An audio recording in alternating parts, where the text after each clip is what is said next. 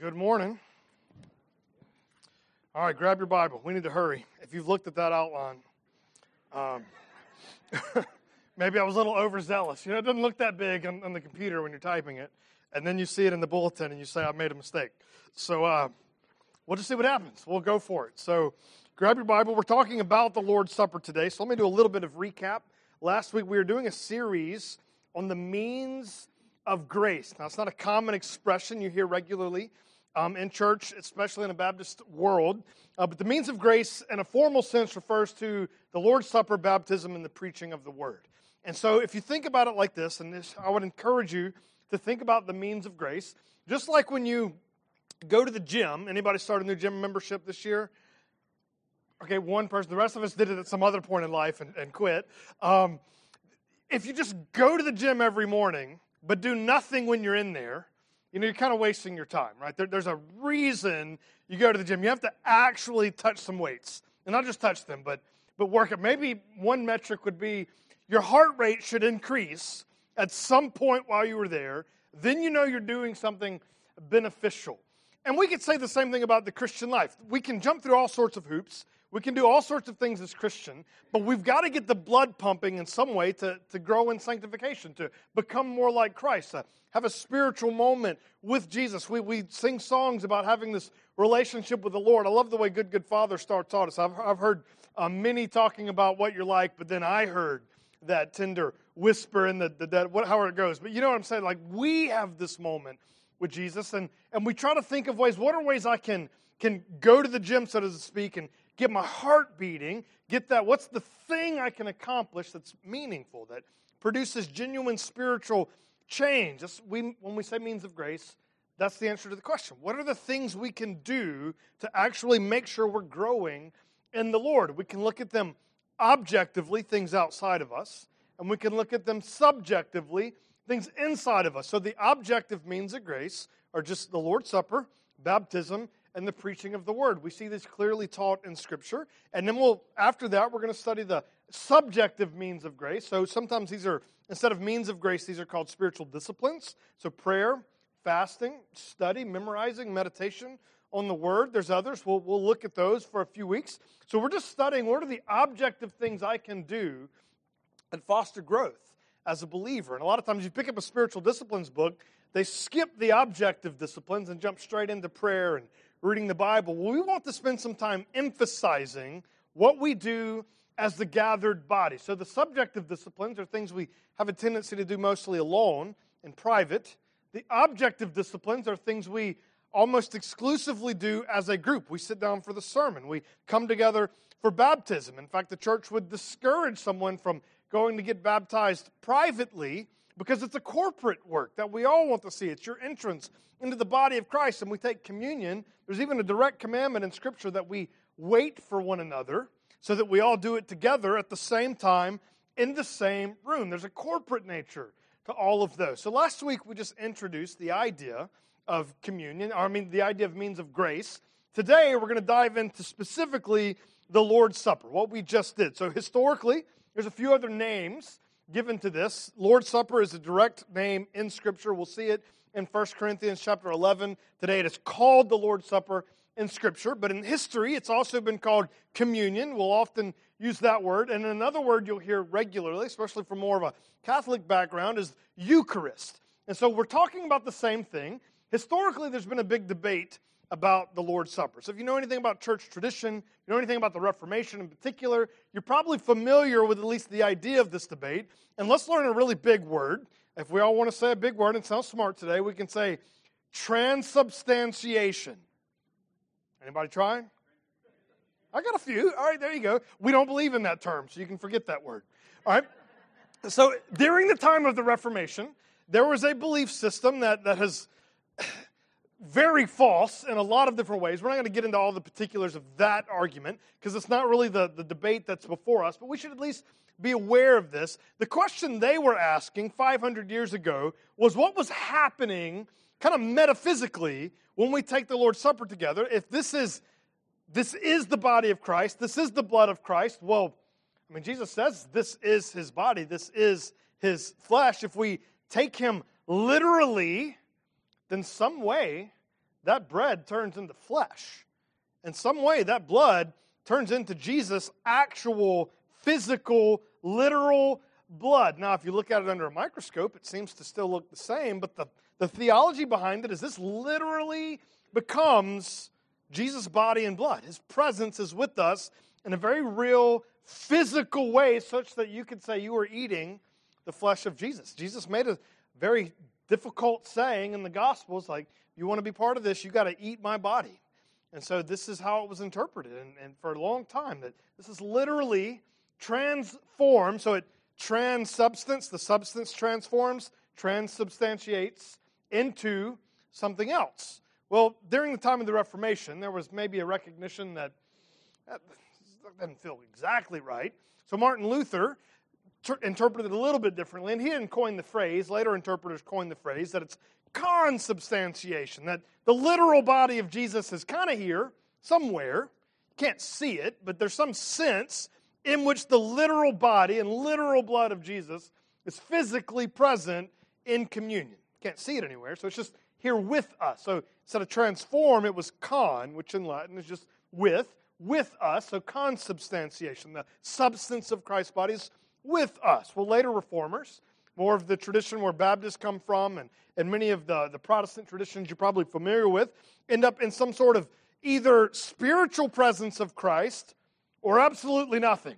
There's nothing here whatsoever. It's just a memorial that we take that symbolizes a spiritual reality. That would be one side of the spectrum. The other side of the spectrum would be there's some sort of spiritual presence of Christ. And I would say the right answer leans in that direction, somewhere between memorial and Jesus being with us. But to really answer that question, we've got to do a lot of homework. So we're going to do that homework together this morning. So grab your Bible and let's dive in. We're going to start in the Old Testament. So let's look at the background of the Lord's Supper. In the Old Testament, there is no Lord's Supper. So we have to see where this comes from. And go to Exodus chapter 12. Exodus is a very interesting book. And if you've ever started a new reading plan in the Bible, people usually start at Genesis and they make it halfway through Exodus before they quit. Now, halfway through Exodus is usually the quitting point because you finish the narrative, the story portion, and then you get laws. Here's the physical dimensions of the tabernacle. Here is how you will make the curtain. Here's how you make the clothing that the priest will wear. And people have a tendency to get to that point and go, let me skip forward to some more narrative. And they skip the rest of the Torah and pick up maybe with Joshua. Well, right before we get into that spot, it's kind of the beginning of that. We're at the last plague of the 10 plagues of Egypt. It's going to be the final plague. And Moses is given commandments from the Lord on how to deal with the final plague. So just a quick reminder, God's people are enslaved in Egypt. God has sent Moses to deliver them. Moses is told to go to Pharaoh, tell Pharaoh, let the people go. And each time he says, let the people go, Pharaoh is going to respond with no, and then there's a plague. We've had 9 plagues so far. Now we're at the 10th and final plague. Moses is going to say, let the people go. Pharaoh's going to say no, and this is the plague that will happen. And the final plague is simply going to be that the Lord comes through the camp and kills the firstborn in every household. Whether you're Jewish or Egyptian did not matter. And we all know that there was a way for the Jews to be, passed over. What do we call the name of this feast? The Passover feast. That's what it means. So let's just, real quickly, let's read through what Moses is told by the Lord to say in Exodus chapter 12. So the Lord said to Moses and Aaron in the land of Egypt, this month shall be for you the beginning of months. So what happens immediately after the Passover in the story? God kills the firstborns, and what does Pharaoh say now? Leave. So they leave. This marks day 1 of their freedom. Consequently, it's going to be the beginning of their calendar.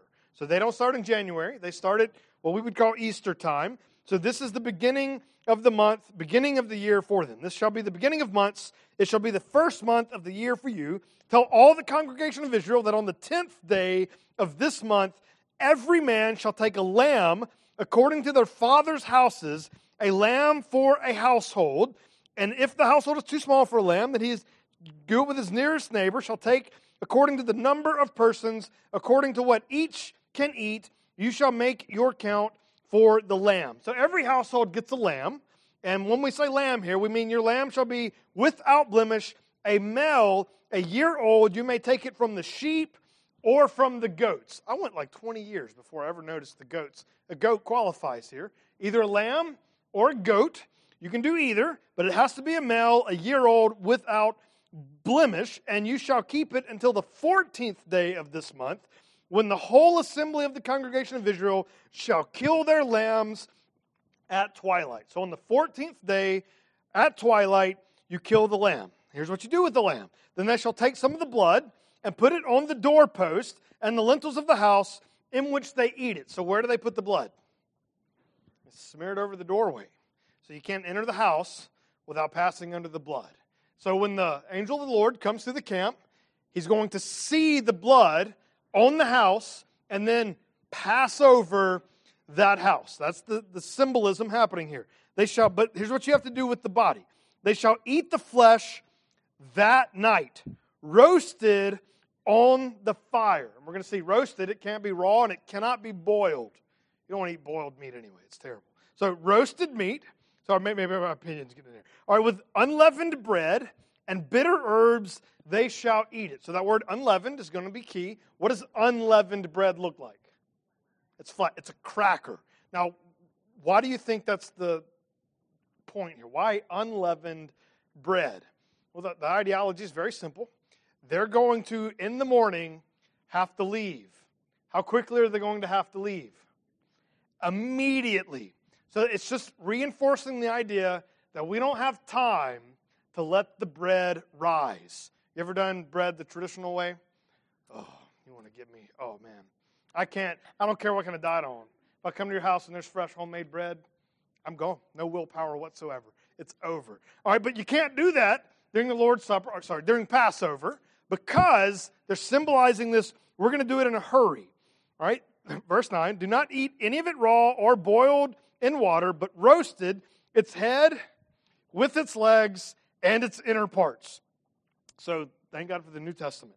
And you shall let none of it remain, hear that, none of it remain until the morning. So what's the idea? What do you eat? Eat the whole thing. You eat this whole thing, and if anything does remain until the morning, you shall burn it.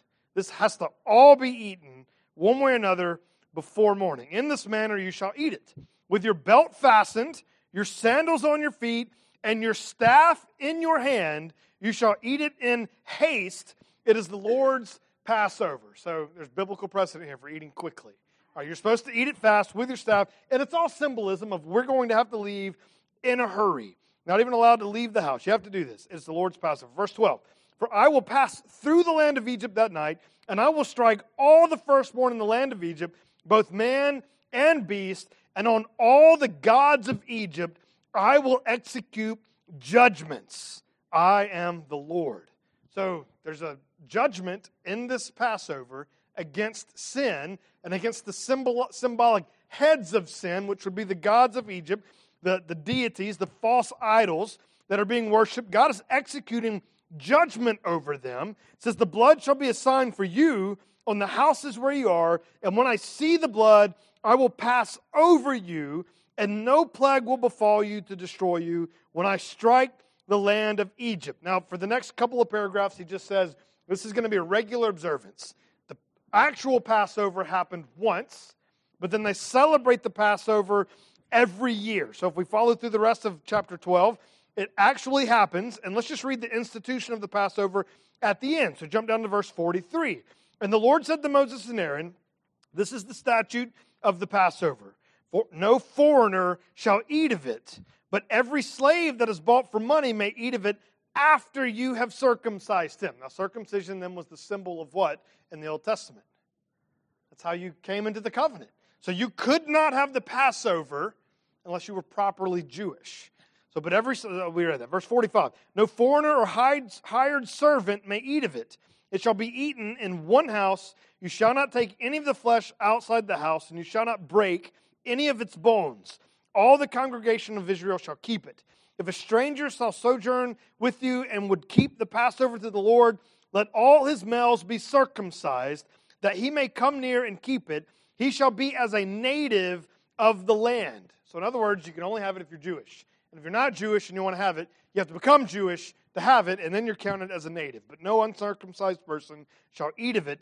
There shall be one law for the native and for the stranger who sojourns among you. And all the people of Israel did just as Aaron, as the Lord had commanded Moses and Aaron. And on the very day the Lord brought the people of Israel out of the land of Egypt by their hosts. So that is the Old Testament basis for what we do in the New Testament in celebrating the Lord's Supper. So they are not the same, but that is the ground for the New Testament Lord's Supper. The Passover is technically still a very different thing than the Lord's Supper, but it does carry over in its symbolism. So let's fill in several blanks, and so we'll make our way through this. Number one, the Lord's Supper is grounded in the Passover celebration of the Exodus. This is where it comes from. It's built out of that. That is the ground. We call it the foundation, and then we're going to build on that ground when we celebrate the Lord's Supper in the New Testament.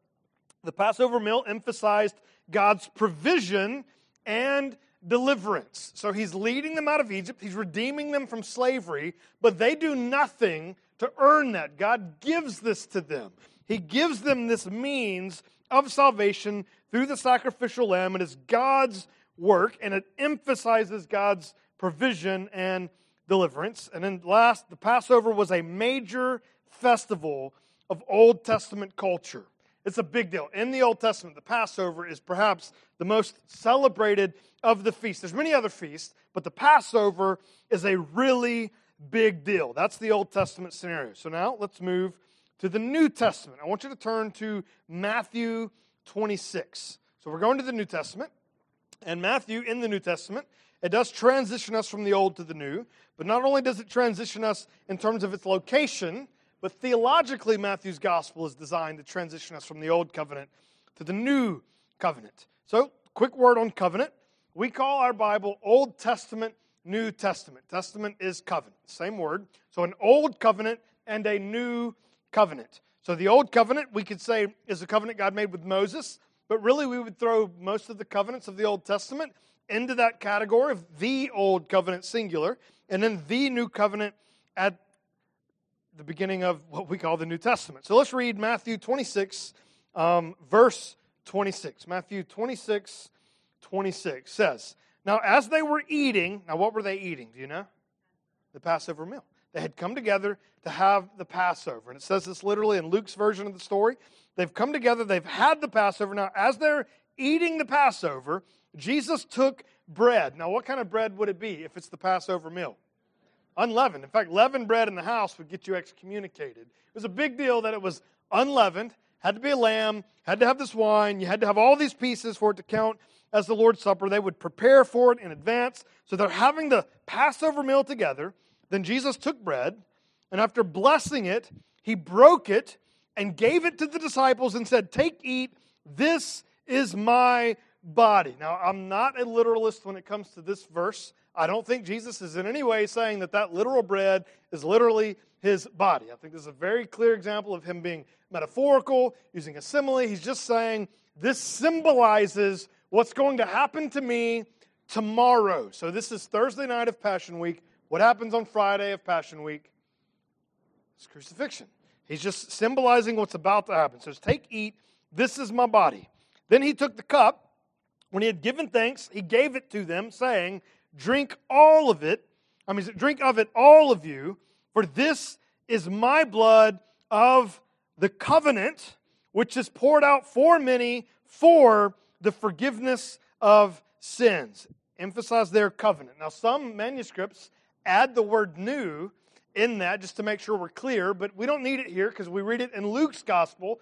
It's the exact same narrative in Luke's gospel. You don't have to go there now, but it's in Luke 22:14 and following. He literally calls it the new covenant. Now that is significant to us. Let's fill in a few blanks and make sense of that. So Jesus instituted the Lord's Supper at the end of his last Passover meal with his disciples. So he had a Passover meal, and then he instituted the Lord's Supper at the end. Now, what do we call the first Lord's Supper?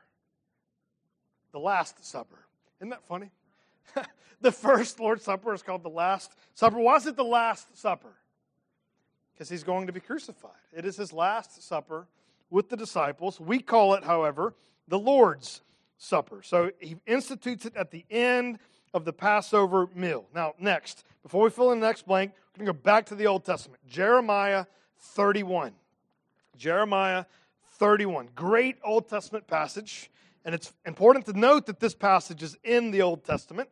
And let's read what it says. Jeremiah 31, I'm going to pick up in verse 31. It says, "Behold, the days are coming, declares the Lord, when I will make a new covenant with the house of Israel." So which part of your Bible is that talking about? The New Testament, exactly. So we had an Old Testament. Jeremiah's writing during the Old Testament, saying a new covenant, a New Testament is coming. That's going to happen. This is God's prophecy through Jeremiah. I'm going to make a new covenant with the house of Israel and the house of Judah, not like the covenant that I made with their fathers on the day when I took them out of the hand to bring them out of the land of Egypt. Well, what does that remind you of? The day he took them by the hand to lead them out of Egypt. What Old Testament festival is that? Not like the Passover. I'm going to make a new covenant. Not like the Passover. Now, ultimately, it's going to be the covenant of Sinai made with the people of Israel when they received the 10 Commandments, but not like that day of Passover. My covenant that they broke, though I was their husband, declares the Lord. But this is the covenant that I will make with the house of Israel after those days, declares the Lord. I will put my law within them, and I will write it on their hearts, and I will be their God, and they shall be my people, and no longer shall each one teach his neighbor and each his brother, saying, Know the Lord, for they shall all know me, from the least of them to the greatest, declares the Lord, for I will forgive their iniquity and remember their sin no more. So this coming New Testament is going to allow everyone to stand level in relation to the Lord. Direct fellowship with God, not mediated through a priest, but mediated through God, which is Jesus Christ, His Son. And it will deal with sin. And what way will it deal with sin? Sin will be no more. Jesus has the last Passover with His disciples. He pours the juice out, the wine, and says, this is the blood of the new covenant. What's He talking about? The prophecy of Jeremiah 31. He's saying, as plain as day to those people present, the new covenant is happening. My blood is going to institute the new covenant. So next blanks, the Lord's Supper connected the death of Jesus with the prophesied New Testament or New Covenant. That there was a new covenant coming. Jesus said at that meal, tonight. The New Testament starts now. Then, last blank under that heading, as the head of the covenant, Jesus' body and blood applies to all those who are in communion with Him. Key word. It applies to everyone who is in communion with Him. So, we do not save ourselves. And formally speaking, we do not enter directly into covenant relationship with God in the New Testament. Think about it like this. We don't use covenant nearly as much in modern lingo as they would have 2,000 years ago or 4,000 years ago. We have contracts which have a similar connection, similar feel to some of the things that are in a covenant. The closest thing to a covenant in our culture would be marriage. We make this vow before people to enter into some sort of relationship that is exclusive in the covenant of marriage. Well, a covenant is something that has a head. So someone, two parties, enter into covenant on behalf of everyone else. Now, the earliest example of this in Scripture would be what we could call the covenant of works, the covenant of creation, maybe the covenant of Adam, the Adamic covenant, if you know the lingo. Adam entered into covenant relationship with God. And he made decisions for you as the head of the covenant, and you had no say whatsoever in those decisions. I don't care if that feels fair or not, it's just how it is. He made a decision on your behalf to sin. Consequently, all of us, how many of us are sinners? It should be very solid, all of us. We all. And we experience this in life all the time. We exist in a nation that has covenant relations with other nations, such that the boundary, the border of our nation is established. Did you have any input on where that border would be? What if you wanted to change that border? Be like, you know what? I don't like that I didn't have any input on this decision, and I'm going to make my own decision about where the border is, and I'm going to build my house right across the border because I can if I want to. What happens? You're not building a house. No.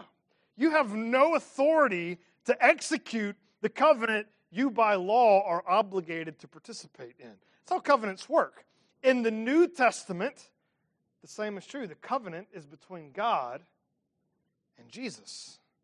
And the only way to participate in the covenant, the new covenant between God and Jesus, is to be in relation to Jesus, to be in communion with Him. So we talked last week several times, emphasizing the passages that said in the gospel we're buried with Him in baptism. We're crucified with Him as we died to self. We raise with Him. We are seated with Him in the heavenly places. If we are in communion with Christ, then we participate in that covenant. And so when we take the Lord's Supper together, we're not becoming one with Christ, but we're celebrating our union with the Lord, which is why oftentimes it is called communion. We come in union with Christ. So that's the institution of the supper. Now let's talk about the sacrament of the Lord's Supper. Now the sacrament, the word sacrament in Baptist life typically has a very negative connotation. That's because of the way the word is used in official Roman Catholicism. But the word sacrament is biblical if you spoke Latin. It's maybe not in English, but it's the Latin word for mystery. And mystery is biblical. And so if we just take that word, bring it into English from Latin, then it's sacrament. And there is a sacramental nature to God. There's a sacramental nature to our relationship with God. There's certainly a sacramental nature to the Lord's Supper. And all we really mean by that is it's mysterious. It's mystical, maybe. It's something about it we don't fully comprehend. We're using the word in that sense. So what's really happening spiritually when we take the Lord's Supper together? So let's fill out the first one. When we take the Lord's Supper together, we enter into spiritual communion with the body, that's this group, and with Christ. Now, this is where I want to answer the question we started with, that presence question. Where transubstantiation was an answer, consubstantiation was an answer, the physical or spiritual presence of Christ, or no presence at all. We looked at those four different things. Here's the answer I would offer, and it's in Colossians 1:27. This is one you should probably underline and know that this verse is in your Bible. Here's how I would answer that question. This is Colossians chapter 1, verse 27. To them God chose to make known how great among the Gentiles are the riches of the glory of this mystery. Remember, key word, this sacrament, which is Christ in you. Is Jesus present in the Lord's Supper? The whole point of the mystery of the gospel is that Christ is present in you. Christ is being formed in you. Where does Christ need to be present in the supper? We're misplaced if we're trying to find Christ in the bread or in the wine or in the atmosphere. We're trying to find Christ in us, formed in us. There's a spiritual confirmation of my soul, conformation of my soul into the image of Christ. He dwells in us. We are in Him. He is in us. And when we take communion together, we're doing some objective work, some deed, some task, where Christ is being formed in us. This is the beauty of a sacrament, of an ordinance commanded by God. There are only 3 of these in Scripture, something we can tangibly do that forms Christ in us. That is God's presence in us. So when we take the supper together, we enter into spiritual communion with the body and with Christ. Now, furthermore, let's go back to 1 Corinthians. This is where Zach was reading from when he did the Lord's Supper for us a little while ago. And I want to read some of the specific wording given in 1 Corinthians chapter 11. Specifically, the last verse of the main paragraph, which is verse 26. So 11:26, 1 Corinthians 11:26, he says, "For as often as you eat this bread and drink this cup, you proclaim the Lord's death." So when we take the supper, we proclaim the power of the crucifixion. Now, this is very interesting. Let's go all the way back to the Passover meal. When he passed through the land of Egypt and he killed the firstborn in all of those homes that did not have the blood, it said he did what to the gods of Egypt? He executed judgment. This was God. We could call it proud. We could call it fitting. We could call it in glory. Passes through the camp and declares his power over the gods of Egypt. He can declare that power over any gods that we create, any gods that we worship, even the false idols that we still hold on to in our lives. When we take the Lord's Supper together, we are proclaiming the power of the crucifixion over all of this. The lingo, again in Colossians, you know that famous passage about Jesus taking the certificate of debt and nailing it to the tree. It ends by saying, and through that he disarmed the rulers and authorities of this world. We are proclaiming every time we take communion together, every time we take the bread and drink the cup, we are proclaiming that sin is defeated. We're declaiming that it no longer has power over me, even death. Where is your sting? The victory of the cross is absolute, and we take the meal together. We're not proclaiming generic victory out there. We're proclaiming a victory right here in our lives. All of us sinned before we took communion today. We sinned all week. We gather on Sunday, though, and not just forgiveness, but power to conquer sin is being celebrated every time we take communion together. We think of verses like, I'm crucified with Christ. It's no longer I who live, but Christ who lives in me. In the life I now live, I live by faith in the Son of God. That's what we're saying every time we take communion together. Furthermore, though, that verse didn't just say we proclaim the Lord's death. It says we proclaim the Lord's death until he comes. There's so much theology packed in that verse. If we proclaim his death until he comes, we're already assuming what key part of the gospel? The resurrection. But not just the resurrection here. We're going all the way to the end. We proclaim his death until he comes back and fixes all of this. We're going to have to take communion until he comes back. We're going to keep sinning. We're going to keep living in this world. We're going to keep falling and needing this tangible reminder of the power of the gospel in our lives. But there's a reminder every time we take it that it will not stay this way. This is where we get to think of Romans 8. There's now no condemnation for those who are in Christ. Or jump forward to verse 18. For the present sufferings of this world are nothing compared to the glory that will be revealed. Because nothing can separate us from the love of God. We see this promise in Christ will be fulfilled. And every time we take the Lord's Supper, we're reminded this is not the end. We're passing through. My citizenship is not here. It's in heaven. And God will make all things yes and amen that he has promised.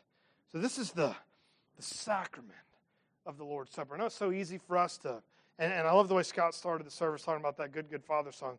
You know, you ever get sick of a song? You've heard it just so many times. It's just like, I'm so done with this song. And then something will just boom.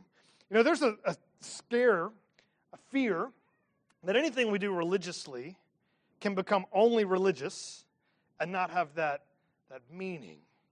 What we're saying in the Lord's Supper, this is one of the things God has promised to meet us here. And often what's missing is not that we're practicing it wrong, but that we are spiritually distant when we're doing it. Jesus has promised to bless. He's commanded us to do this and share his presence with us. And we have this opportunity every Sunday now to gather and take the supper together and experience the presence of Christ in us. So let's talk about the practice of the Lord's Supper. We'll finish up with this. So, the early church observed the Lord's Supper regularly. There's really no debate about this. We see in Acts 20, verse 7, Paul has the church that says, when they were gathered together on the Lord's Day to break bread. It's just seamlessly put together as though gathering on Sunday meant gathering to take communion together. It's just seamlessly worded that way. And then in 1 Corinthians 11, where we've been, he even uses the lingo, when you gather to take the Lord's Supper, making it sound like they gathered for this every single Sunday. So they gather to take the supper regularly, no question. But the Bible does not dictate how often we should have the meal. As much as I wanted to say, hey, have it every Sunday, have it twice a month, have it once a month, have it 6 times. It just doesn't say.